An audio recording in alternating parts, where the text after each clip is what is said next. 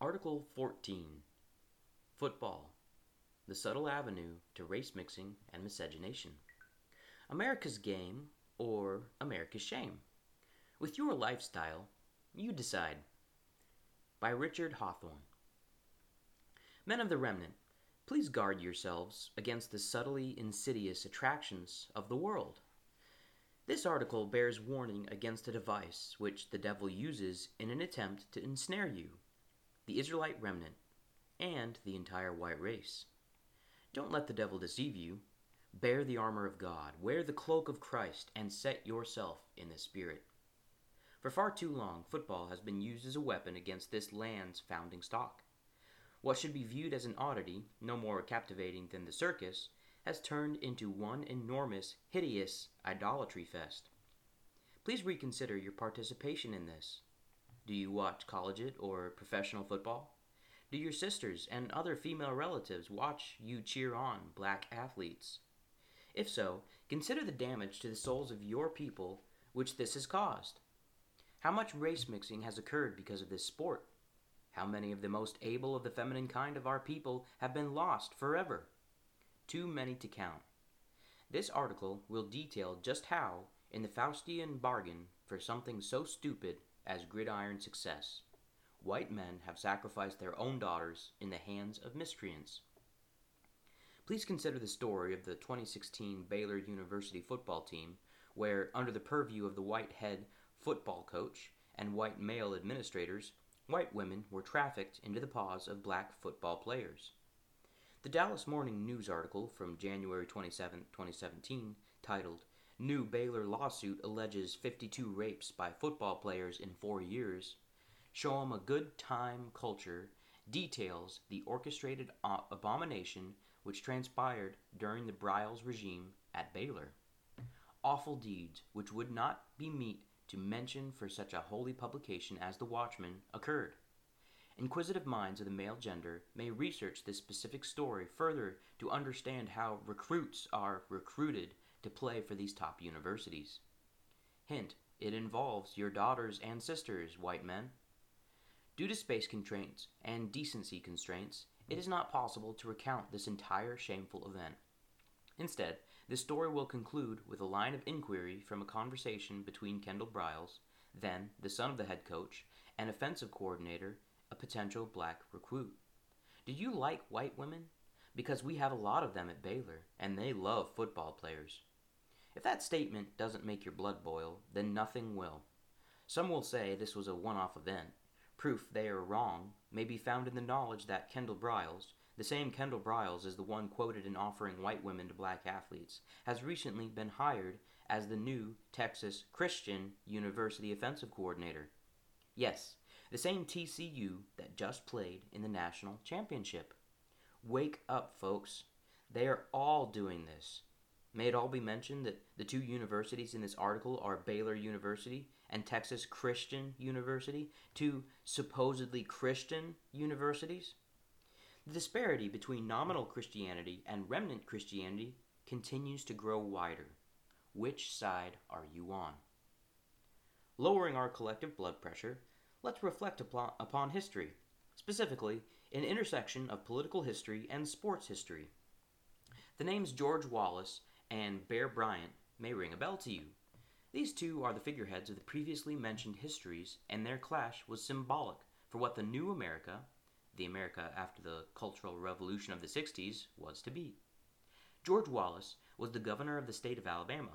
He was a firm defender of the Christian political policy of segregation, separation of the races. Bear Bryant was the head coach of the Alabama Crimson Tide. He fought against Governor Wallace's segregation, instead seeking a multiracial team with the intent of fielding a higher caliber roster and winning more games.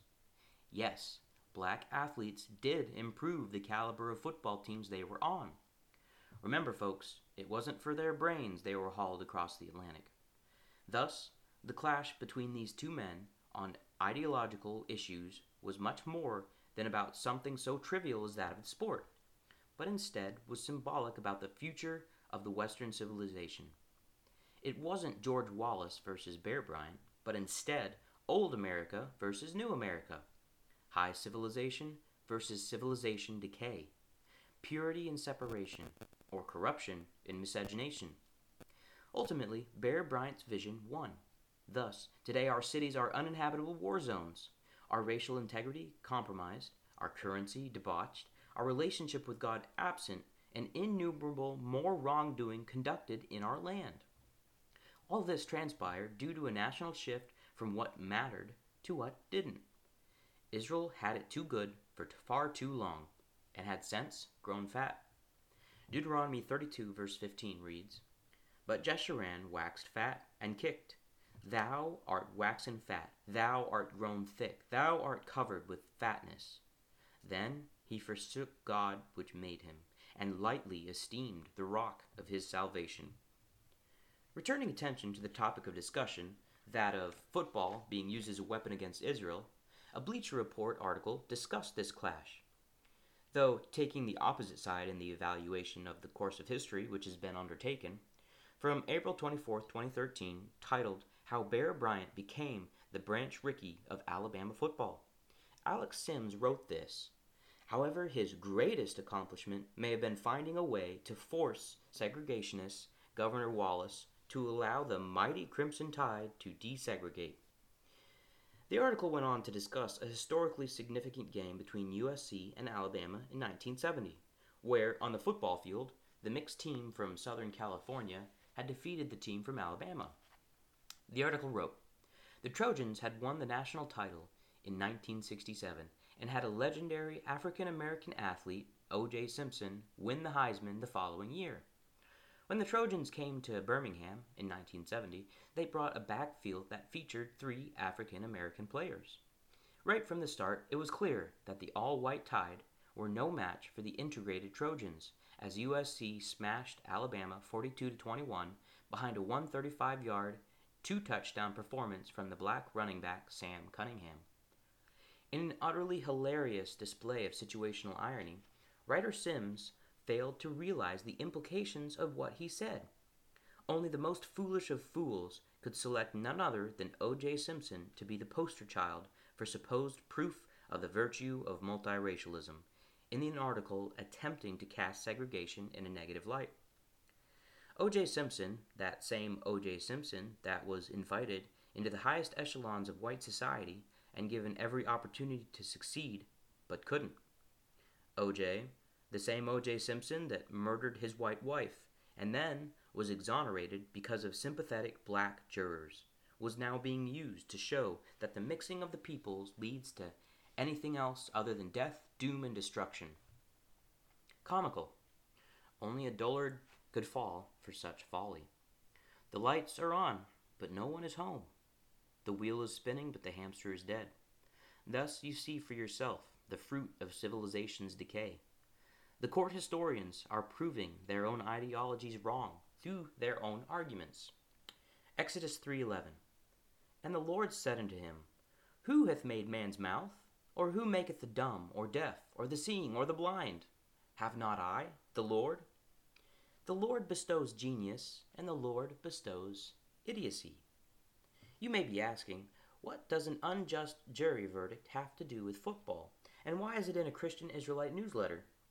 To that, I could only reply, You fellow, don't you see it's all connected? All interwoven. Israel in her idolatry has strayed massively from the Lord. Thus, we now find ourselves competing on football fields with beasts and cleaning up the dried blood from crime scenes of our sisters and daughters. We can't even get justice for their murders. Can't you see it's all divine punishment from the Lord Jehovah God? What will it take for you, O Israel, to wake up from your slumber? Cease with the fanfare. Cease with the distractions. Embrace righteousness. Embrace the way. Embrace the holy path. Embrace God.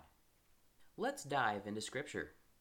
Were they throwing around the pigskin in ancient Israel? Probably not, but probably they were participating in similar activities. And yes, the symbolism of the ball in football being called a pigskin does not escape this writer. Please consider 2 Corinthians 6:17.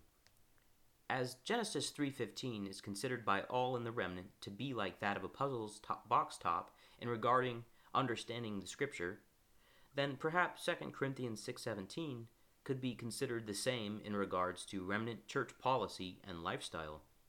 On so many levels, it informs us how we should conduct ourselves, from who we should associate with, to what kind of entertainment and culture we should partake in, how we should identify in relation to those not among us, and to the blessing which the Lord God will bestow upon us if we follow his word.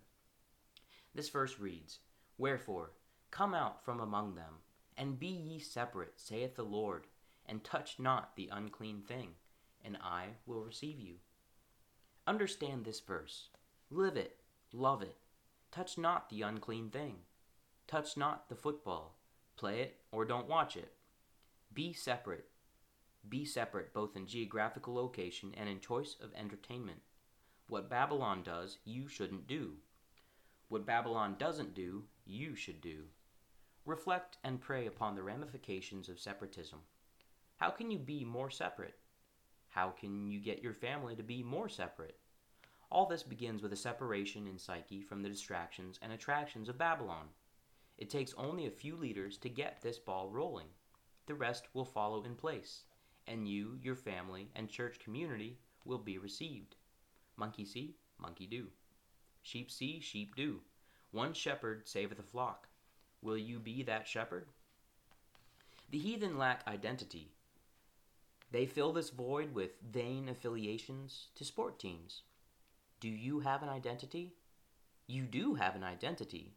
For this reason, you should hold yourself to the high standard expected of those given so great a gift as that of the Israel truth.